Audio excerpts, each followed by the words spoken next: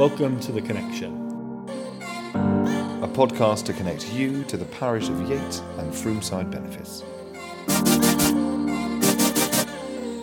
My name is Howell. And I'm Justin.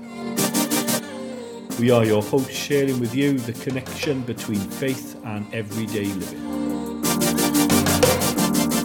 Well, welcome to Season 2 of The Connection.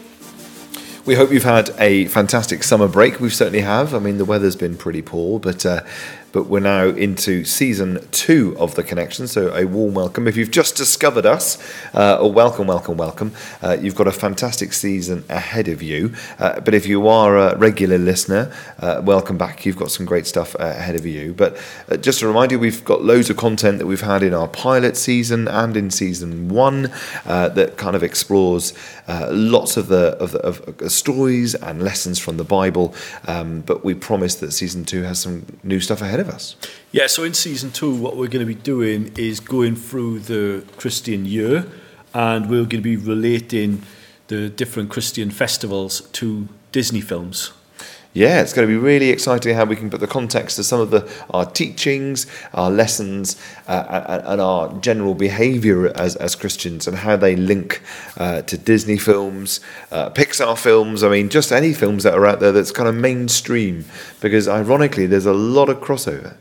Yeah, it'll be none of my dodgy films. We're also going to be looking at some of the things that we've done, that we are doing within the parish of Yate and within Froomside. Yeah, so we'll be looking at some things from 6:30 Praise. So we're going to be talking to some of our parishioners there about why they enjoy the service, what the service means to them, and how they worship at 6:30 Praise. We're going to continue with our interview season on the sofa that happens beautifully within the Froomside. Continue to record some of that audio and bring that to you. And the other thing, we're going to be doing one or two interviews from the Yate Parish end with the people who are working on Christmas and what's going to happen there as well. Yeah, exciting. And quite nicely, this is all timed around the fact that we know right now there is a ongoing Alpha course. And so the guys that are taking part in Alpha, welcome. If you've just discovered us, it's great to have you. And you'll hopefully find some of this that will just kind of enhance what you're already doing. But most importantly, it'll add more to what you're learning with the team that are doing Alpha. Yeah, and it's about... As you go along, it's about learning at your own pace and making those connections between what we do in church, everyday life, and our culture. And I think that's really when things started to come alive for me. My mother was very good at this, actually. She'd be pleased to learn this. She does listen now and again. But she was very good at this. She would make the simple links between the everyday things that happen in the world and in film and in books with what went on in church. She used to have a lovely phrase. She would say, "It's the same story as," and then put a Bible for a story in like that. Well, let's see if we can try and mimic that as we go into Season 2. But this episode, we're going to contextualise Toy Story 4 and how that's linked to the Bible.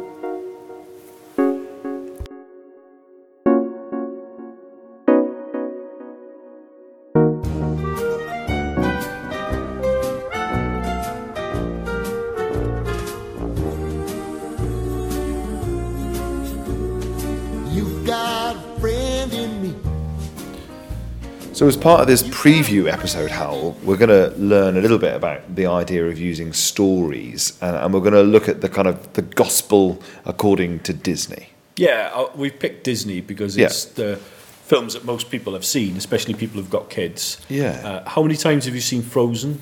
Oh, too many to count. And then on top of that, how many times have I listened to the theme tune?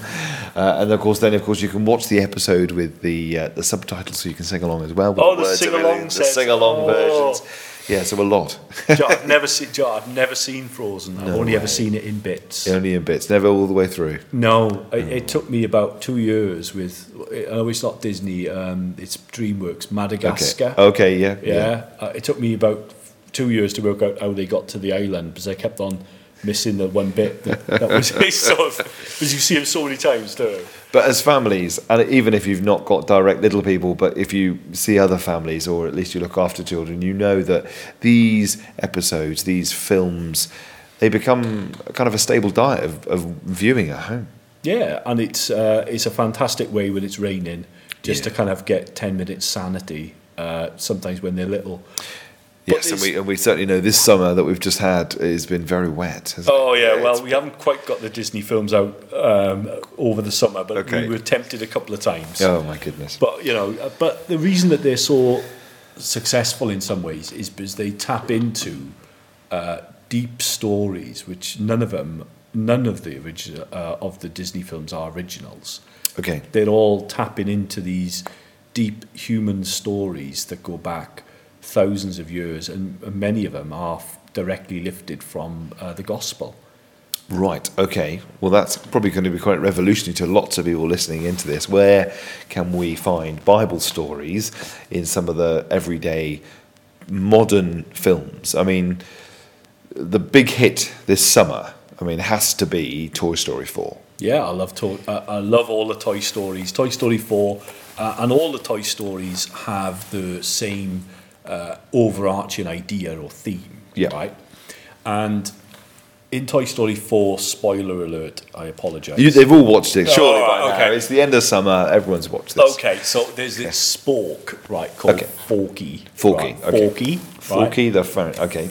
And what happens is the little girl goes to nursery and she's not allowed to take a toy to nursery. Okay. Now, do you remember if your kids went to nursery when they were little, they always wanted to take a toy, didn't they? Yeah, definitely. We see it, I've seen it through my children through St Mary's. They get popular things like trading cards or and of course they become very popular because everyone wants to take them to school and they end up being banned because of course then they become ridiculous. But yes, taking your own belongings to school and to nursery was always frowned upon.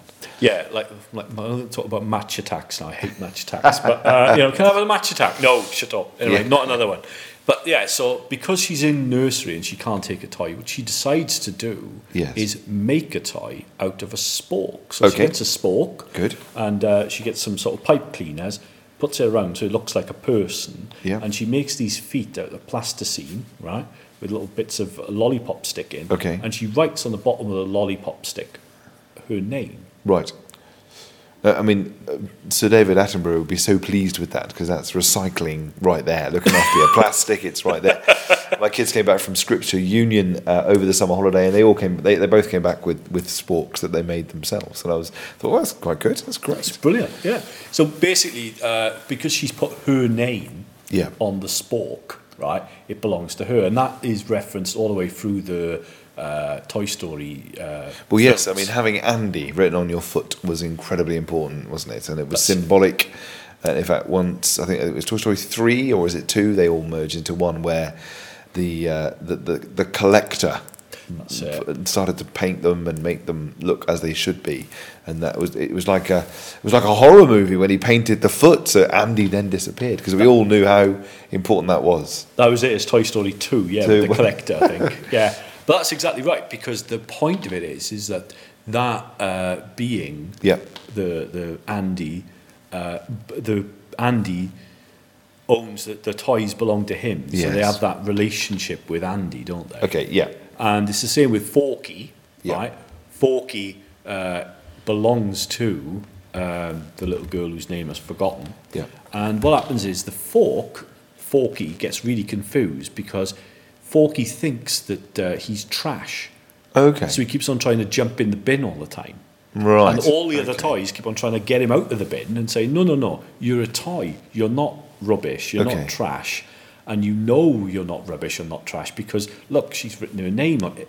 On your foot, right? Okay, look, so this is a piece of plastic that knows he has a purpose in life. He was to serve food and then to be thrown away. He was nothing more and nothing less than that. He had a purpose on life to be rubbish. Yeah, to be disposable. However, he's taken something which is disposable that has no purpose in life other than to sort of be thrown away. Right. Okay. And then because he's created Forky and has the name written on him, right? Therefore, he has a purpose to be a toy, right? Okay. To be, this this animate toy, which forms a relationship between himself and the little girl and with the other toys. So because they're all toys, they then are a family together. Okay. Who all belong to their creator in that sense. Yeah. So, if you're a bit slow to this whole concept, how does that link to the Bible? Well, it links directly to the baptism service and to the whole, not individual verses in the Bible, but the whole story of the Bible. Okay. Which is, we as human beings aren't just material rubbish that needs to be thrown away. We are formed in the image of God. Yeah. We are created with a purpose to be in relationship with each other, just like they're in relationship with the other toys. Yes. And with our creator. And God's name is written within us, or written on us. Yes. As we are formed in his image. So it's, if we think about it, if you are a materialist, in other words, you think we're just stuff, we're just chemicals, right? Then that's like Forky. Okay. Is all we are, is just bits of stuff. Disposable. Yeah. Yeah. And the first people to come up with the idea that human beings had value just for being human beings was the Jewish people. Okay. Because they had this revolutionary idea that we are made in the image of God. And all the other ancient, the Romans, the Greeks, the Babylonians, the Egyptians, they found that utterly offensive. Okay. Because the idea that human beings, it's where we get human rights from. Yeah. Okay. In that sense. Because we are together. Because we are made in the image of God, and we have that relationship with God. Now, I mentioned the baptism service is when we're all baptized as Christians. A central part of the service, which happens as well at confirmation and at ordination, is they make a cross on your head like that. And what that says is that you are, a bit like Andy does, writes his name on the toy, you are a child of God. We are God's children. Okay. And that means that we aren't trash to be thrown away. We are people with a purpose to be in relationship with each other and to be in relationship with God. That's it. Amazing. I mean, we've all got Andy written on our foot, but he actually, as a Christian, it's on our forehead, and we belong to God. Yeah, I mean, that's great, isn't it? And that's and when things go wrong in all the Toy Story films, is where they forget who they are. They forget that they are Andy's toy. Okay. And they lose their identity. And there's a strong level of disorder, isn't there? There's chaos. There's confusion. You know, there's a degree of sadness and depression, and people. You know, we watched all of those episodes through the Toy Story film. That when madness is because they've lost touch with who they really are, and ironically, the ending of the film, which seems almost similar every single time, is that the togetherness, the understanding they belong to somebody, seems to change the pattern of the film. That's right. It's the same with in the first film with Buzz Lightyear. Doesn't know he's a toy, does he? Because he thinks he's in Star Command. Yes. Yeah. So it's that idea that that they all belong to Andy and he loves them all. Yes. Because that's the other thing, is that when they get worried that maybe Andy loves one more than the other. Yeah.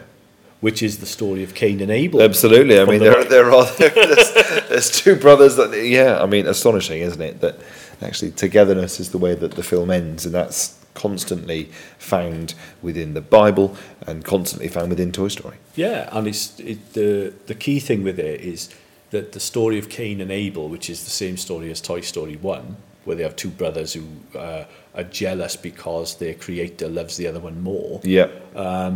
Is thousands and thousands of years apart, yet because of this deep human yearning for it, it's a kind of written within us. Yes. It's still around and still connects, and I think that as we go through this season, what we're going to do is we're going to look at different Christian contexts, different Christian ideas, and try and use different films, the Disney films, in order to kind of bring those concepts to life, really. going to be exciting, exploring some of those films. So as families listening into this, you'll be able to look at the film slightly differently this time, knowing that it's linked to the Bible and to your own belief. Yeah. It's an exciting series. Yeah. We hope you've enjoyed this week's episode. And don't forget, you can get in contact with us on Facebook and on Twitter. And we'll also find us on Instagram. Oh, yes, Instagram, yes. And on our website, which is yateparish.org. Don't forget, this is an interactive show, so we really value your comments. So put your comments on SoundCloud or any other platform that you're listening to, and we'll get back to you.